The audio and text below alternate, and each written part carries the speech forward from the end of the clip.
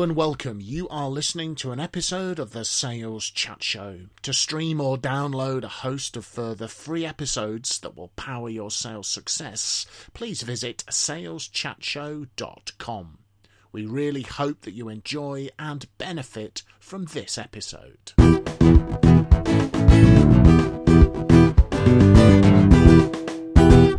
So, hello folks, and welcome to yet another episode from the Sales Chat Show, saleschatshow.com, driving your sales forward. We are back in the Sales Chat Show studio. Mr. Graham Jones, Mr. Anthony Steers, and I'm Simon Hazeldine, and this episode is called, Why Can't the Majority of Sales Managers Perform Properly as an Effective Sales Coach? Now, that sounds like a bit of a damning, critical statement about the state of sales management or sales leadership, but based on my experiences in the last 35 years in sales, being on the receiving end of coaching myself, or the lack thereof, as a sales representative, all the way up to the present day, I think I've seen far more sales managers who are not very effective as coaching versus the other way round. Gentlemen, am I being too damning in my criticism or my observations? You're not, but I'm concerned about the 35 years experience. It must mean you started very young. I was 4.5 when I started. Yes, that's what I thought. Luckily this is an audio only podcast.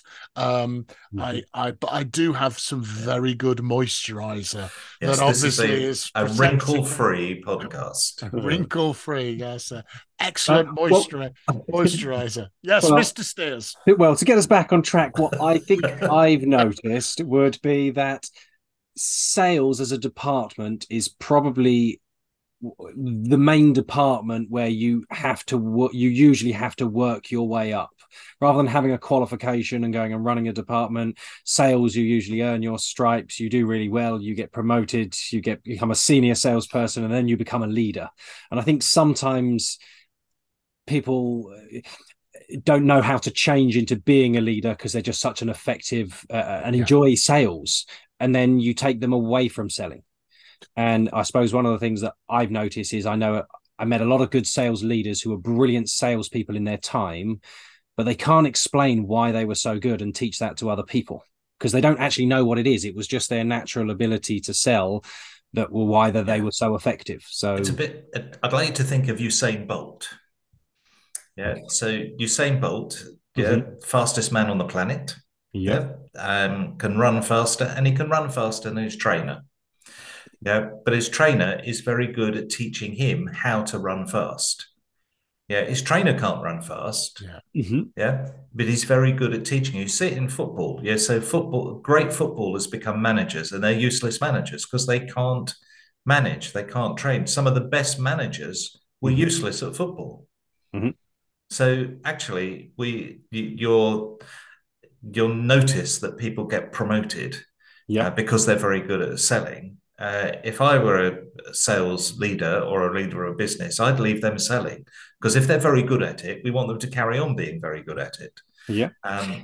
So in which case then, if you were to leave them selling, could they then just become a mentor to somebody who is below them rather than a coach, right? Yeah. Well, I'm a great believer in making use of your more experienced members of your team to mentor less experienced members of your team. I sometimes had to do that as a sales manager because another reason managers don't coach is you get dragged off into all sorts of internal meetings about all sorts of things that diminishes the actual amount of time you got to spend with your people. So I used to always have my top 2 or 3 top table performers working and coaching and mentoring. That's a great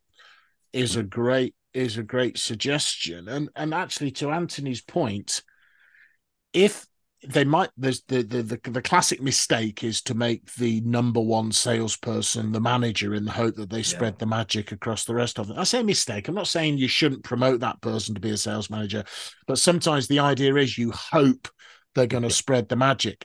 Can they? Have they got the skills, the capability to coach, and the mindset? See, if they love selling, they're going to default, aren't they, into selling because they love it and they're good at it, and they're not going to have made that, as you're talking about, that step up and out of being an individual contributor to being the person who gets other people to be the really successful independent contributor.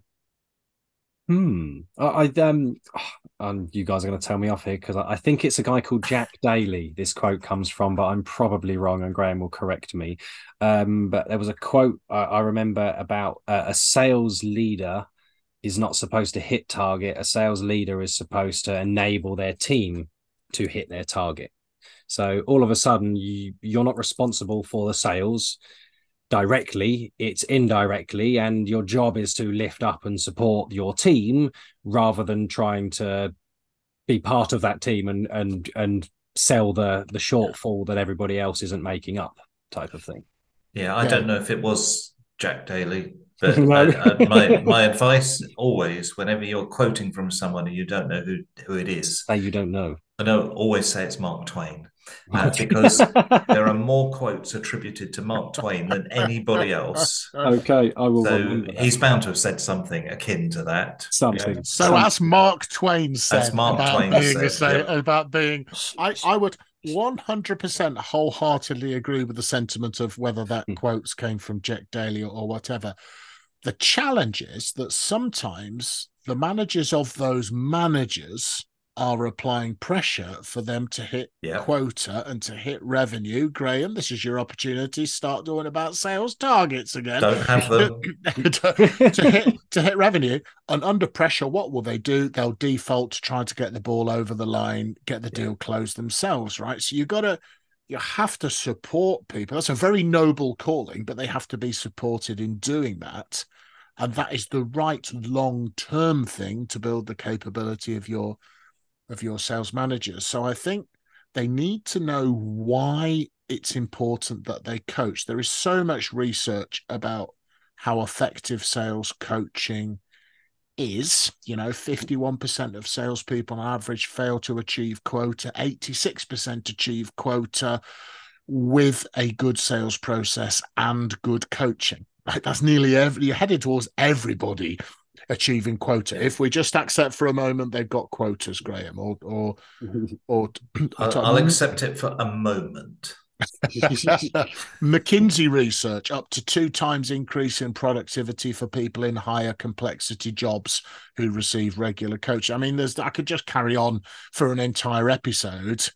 So, but apart from that, I think there's another point about coaching in that sometimes things go wrong. Sometimes you don't hit your quotas. Yeah. And without coaching, you don't know what to do. So I think coaching is really important because it builds resilience amongst people so that when things do go wrong, they have got the wherewithal to be able to cope when it goes wrong. Whereas if they haven't been coached, then they won't have that inbuilt resilience. So I think that's a really important thing because everybody is going to have troubled times in business. Not everything is going to be perfect every year. There are going to be things that hit your opportunity for sales. And so how your staff cope with that and move on to a new successful year is really important. And coaching is really, really important in building resilience amongst people. I remember one of my coaches a while back said to me, I'm not here to give you answers, I'm here to give you questions. Yeah.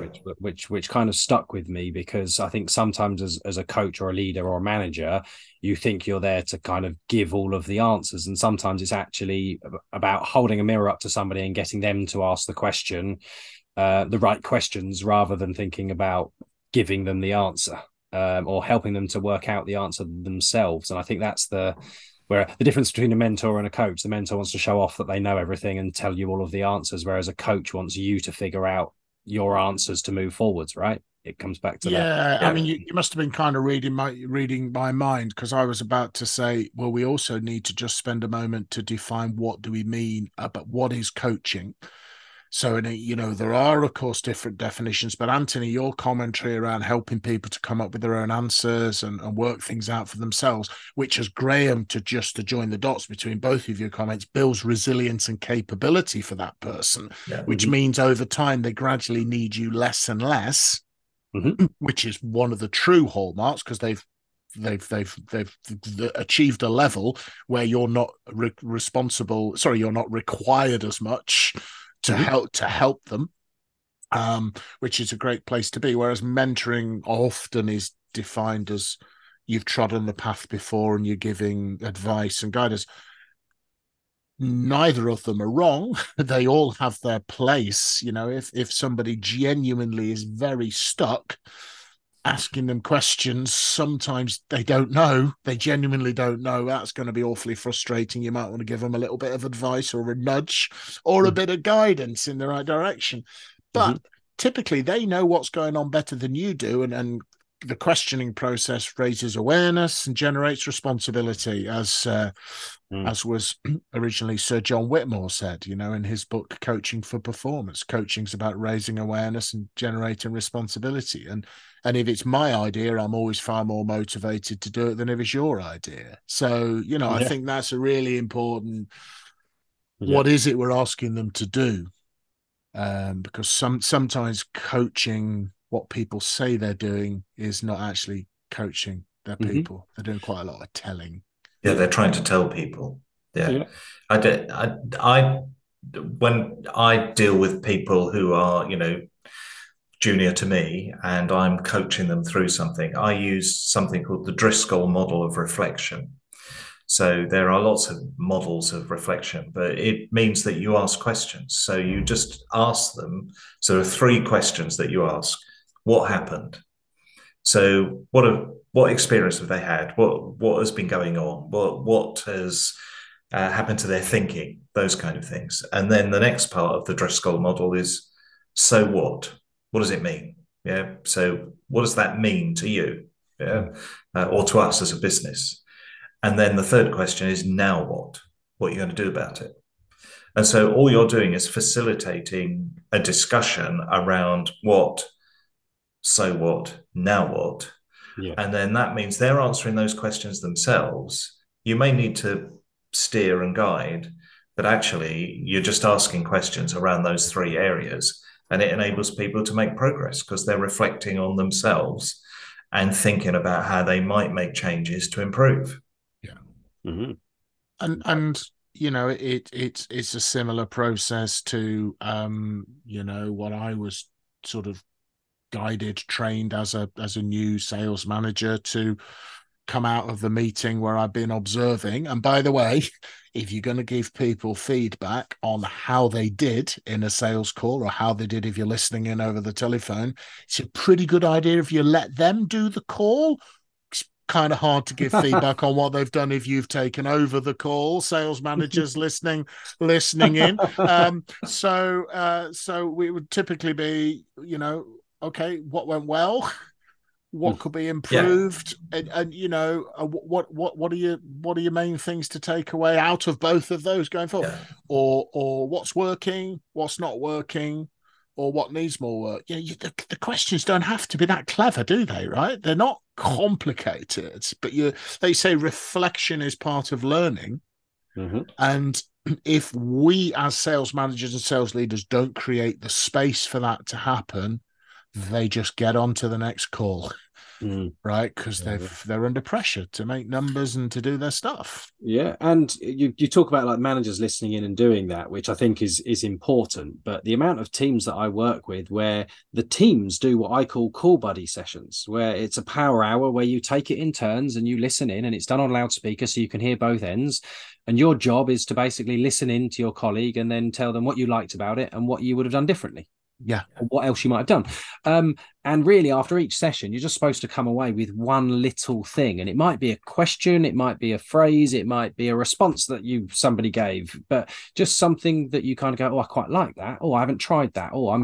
And I think that's almost the best way to learn in sales, is from the people on the front line. And everybody's got their own style as well. So you've got to listen to a few different people to figure out, well, what do I like and what do I not like? Because I've done call buddy sessions with people where I go, I love the fact you asked that question. I just never, I would not have asked that early, and I wouldn't have kept probing. It just felt like they started to feel defensive, but you got away with it. So I like it. It's not necessarily something I would try, but it's something I'm now more aware of, that in the right situation, you can probe a little bit deeper and ask a few more questions.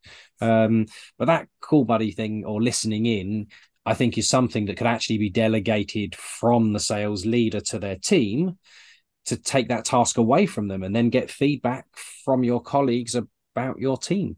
Yeah, I'd personally, I'd say it as an and rather than an either or, right? I mean, you start to try to foster that culture of learning from each other, learning from the manager. You know, I'd certainly do, you know, as much of that as is possible, but I wouldn't want to sort of take away the responsibility for managers. You know, your job as a sales manager is to help your people to perform better and to higher standards. And also, you know, Graham's point as well, build resilience. It could be a tough job, right? It could be a tough demanding job. So we've got to work on the resilience, which will make a good contribution to people's physical and mental health as well, which is also really, because you don't want to lose, you don't want that to happen to anybody anyway, but they might jump ship if they're feeling too stressed and they just jump somewhere else, and they you know, there's out the frying pan into the fire kind of situation. So, you know, one of the antidotes to stress is to improve the person's resilience, as well as all the other important things as well. So you know, and you help them gradually. I've just done it. You know, I've seen it as a sales manager. They come fresh out of, we used to largely, in particular industry I was in, we would take the people out of the call center situation into field sales roles, and the coaching would start straight away after the basic sales training, and you'd be out with them every week or every fortnight or every month as they start to grow, and you would just see them grow and develop. So, and I think the other thing is, don't overdo it, right? Start with one thing, coach around one aspect, then build on it, and then build on it, and then build, which relates, I guess, to some degree to the skills. Why don't sales managers coach? Because they lack the skills. Well, most of the skills of coaching are the same as skills of a good salesperson, which is largely questioning and listening and being able to follow a process. So we're sincerely hoping the questioning and the listening is nailed, because they're essential skills for someone in the sales profession. And the process is either Graham's Driscoll model of reflection. There's the GROW model, which is very, very popular and well-known. Goal, reality, options, wrap up, or ways forward. I've often used what I was taught as the rapid coaching model. So where are you now? Where do you want to be? What's getting in the way? What are you going to do about it? Kind of question. But basically, it's kind of outcome orientated and helping people to learn. And then, of course, feedback as well. Feedback and observation would be the other two skill sets. I feel like I want to defend some of the sales leaders out there, but before I get to that, I think you sort of touched on it. You talked about being able to go out with field salespeople. I think part of coaching, and particularly being in sales, is around the right incentives. And I think if you know your team well, that's one of the things that I always notice is some people wave an extra bit of money in the air, they'll focus and they'll get their head down. Put up a half a day holiday, the other half of the room all of a sudden are interested. So there are different things that I think incentivize people. And if your team member is saving for a family holiday because they want to take their kids to Disneyland next year, then I'd have a picture of Disneyland up on their desk, and I'd be using visual things to remind them of why they're doing this and where they're striving for. And I've got some that even have the thermometer type thing of their target that they color in to tick off where they're at, so that they can see that kind of stuff. I think, I don't know, some of us salespeople are simple creatures, and sometimes that aspirational reminder of why we're doing this needs to be there daily to help you with your resilience.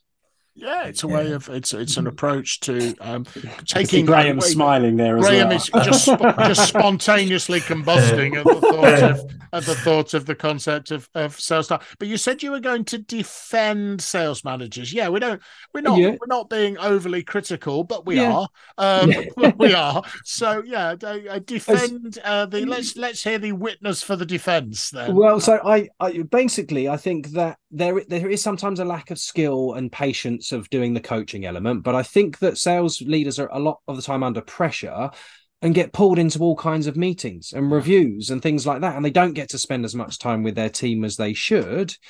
So it's hard to do effective coaching when half of your time is stolen by other departments and admin related tasks that potentially may not be something you need to be that involved in. So if I give a personal example. So if I went through my list of why don't people coach? So do they understand why? Yes, I was working for one of the leading fast-moving consumer goods. I was very clear why coaching was important.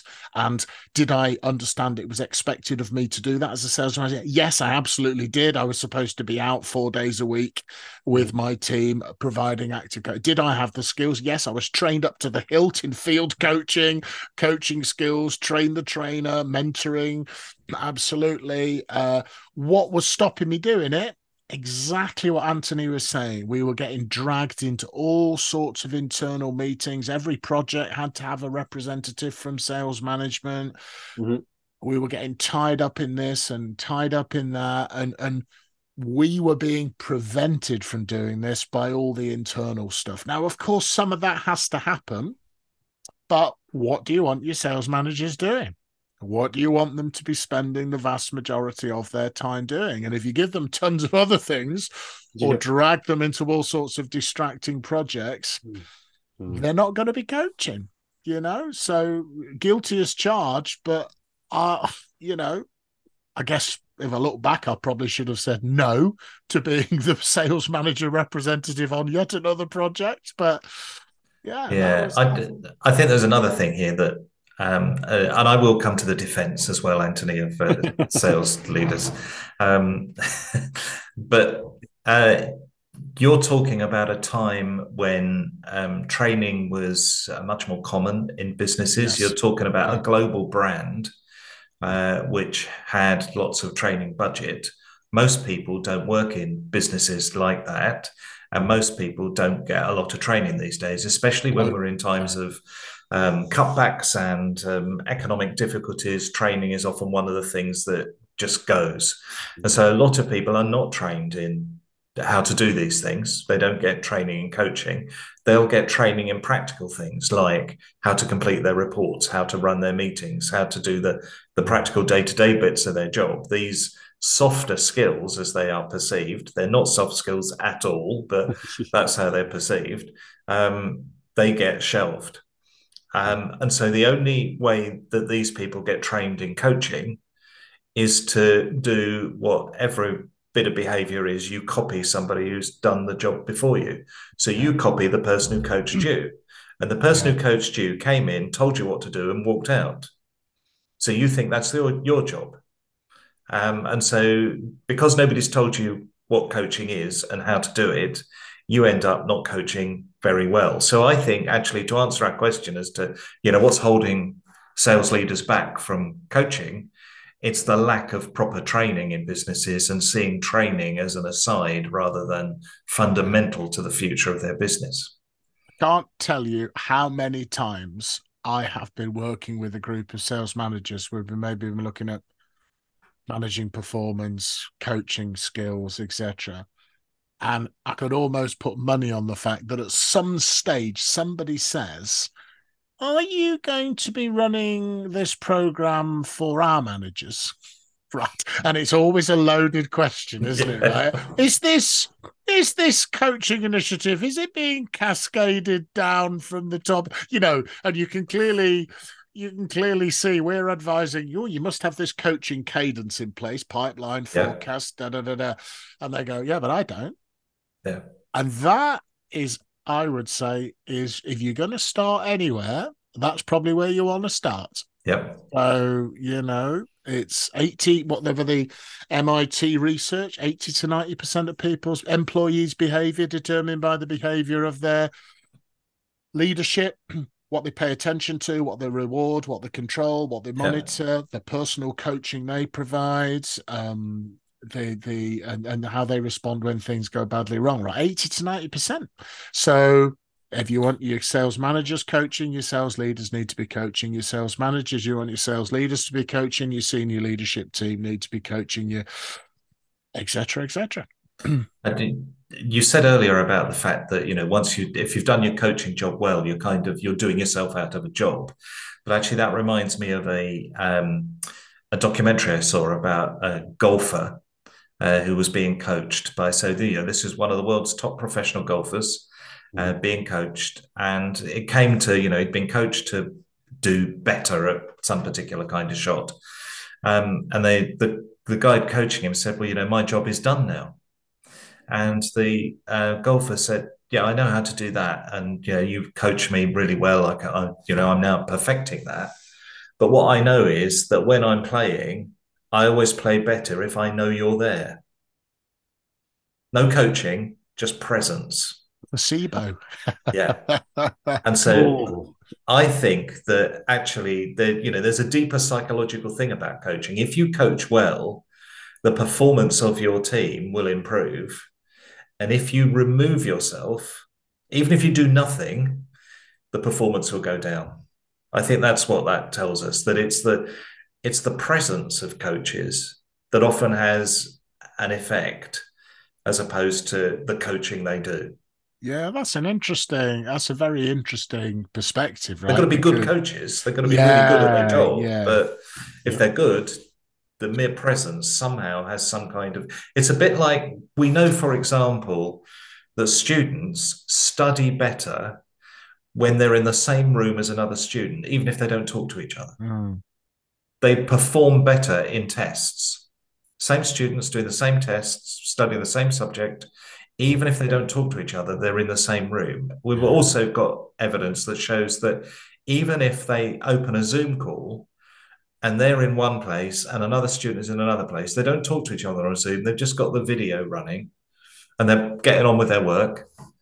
Even then, their score goes up compared with people who study alone. So it's the presence of other people that influences performance. But it's also, that's like coaching mastery. Like, you're like Yoda there. You're coaching like by using the force, right? You're not, but I mean, it's not my expression, but coaching perfection it is. Yeah, but it's also like, it's amazing how much progress coaches make when coaches don't actually say very much, quite, or anything at all. Sometimes you let them. But I think there is just the ego thing as well, that we quite like to get involved if we know what we're doing as a sales manager, as a sales leader. We like to save the day and get the deal over the line. And I, not as a sales manager, but when I used to run the world-class account management academy for the company I was working with, and we used to run some development centers where we sort of have assess account managers to be promoted. And I had two fantastic people in my team, Caroline and Jenny, who would like run the logistics of the center. And I remember turning up at this hotel in Northampton in the UK, and it was my sort of first proper light bulb moment about you're not required any longer with people you work with. So I sort of, the Caroline and Jenny had got there a few, half an hour early, and they were busy getting everything set up. And I came in, I went to see Caroline. I said, all right, Kaz, everything okay? And she said, yes, thanks, everything's fine. I said, okay, anything you want me to do? What can I do? And she said, no, I'm fine. I've got it covered. I said, okay, I'll go and see Jenny. Or Jenny's not been in the team as long. I bet I can help Jenny. Went to see Jen. All right, Jen, how you doing? Yeah, fine, thanks. Anything I can do? No. And I remember like walking down the corridor in the hotel going, I've nothing to do. They don't need me anymore. They don't need me anymore. This is not right. I'm supposed to be in charge. And it was just this, I'm a slow learner. It was just like, yeah, you got two incredibly competent, capable people. Isn't this the proud moment? Isn't this the proud moment you have as parents when they go off to university? And they've flown the nest. Well, they keep coming back until they're 35. Yeah, but only once the penny drops and you can put your ego to one side and you go, I've got really capable people here. I do not need to be interfering. And in fact, the very best thing I can do is to allow them. And then they'll ask if they get stuck or they do need any help, they'll ask you, right? Yeah. And then you might be able to do some coaching. So you got to get your ego out the way, right? You know, you're not saving the day, getting the deal over the line. You're helping your people to do that. But on the other side, from what Graham was saying about just the presence of a coach, Yeah. you really have to earn the respect as that being that to be able to coach like that, where they actually really look up to you, and it's almost the thought of you watching them makes them want to get it all perfect because they've been talking about it with you, and not you're the one that they're trying to prove it to, but you're the one that they want to show that it's worked. And that's why sometimes with those Call Buddy sessions I mentioned earlier on, just knowing it's being recorded and somebody else is listening makes you pull your socks up a bit more. You're thinking, I don't want to look silly here, and maybe that's got something to do with it. But I love that idea of the coach that's so good they don't have to say anything; they just have to be there. Well, I think it's a very interesting observation by Graham, and I think, and if you tie it in with yours, that when they're working together, they're just focused in a slightly different way if they're on their own, and it's also the support as well, isn't it? But maybe the coach, the golf coach, also had set very, very high expectations of that golfer, and the golfer rose to meet those expectations. So the coach now becomes like hang on, you're in danger of talking about targets there. I was going to, well, no, but I was going to say the coach almost becomes like a totem for the expectation, the symbol, and they see them and they think, oh, right, coach is here. That my expectation is that I will excel. And that is the expectation theory, Graham, Robert Rosenthal. Very clear that managers who have low expectations of people behave in very different ways from people that they have high expectations and behave differently. So coach all the way across the performance bell curve, distribution curve of your team. Don't just focus on the high achievers, but also equally don't ignore the high achievers because they get grumpy. But don't ignore mid-table either. Sometimes I've seen sales managers who they spend a lot of time on the ones not doing very well, lots of time on the ones who are doing exceptionally well, and they ignore the ones in the middle. And that's where the research shows you get the biggest improvement in performance is across mid-table. Your superstars, you're only going to be able to get them up another couple of notches, but others, you're able to raise the game, I think, more significantly. So any closing thoughts, gentlemen? We've sort of put sales managers on the hook, and then we've sort of taken them off the hook and been a bit supportive but a bit challenging. I would just say, if you are a sales manager who is been asked to coach your staff, make sure you get a coach to coach you. Yeah, absolutely. And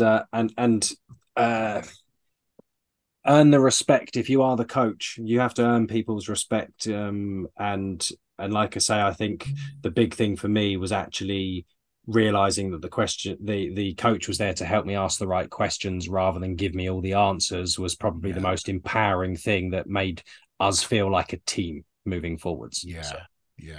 And you don't have to have the answer as a sales manager as to be a coach, or a sales lead to be the coach, providing you're able to ask the right questions. The answer will come from the people who are closest to the situation and the problem and the customers, which is your sales team. So, and there are a number of episodes on coaching in the Sales Chat Show back catalogue, over 260 episodes. So there'll be ones there as well. And so on behalf of Mr. Graham Jones, Mr. Anthony Steers, and I'm Simon Hazeldean, thank you very much for listening into this episode. We would like to wish you a good luck and good sales coaching, folks. And we'll see you on another episode of the Sales Chat Show very soon.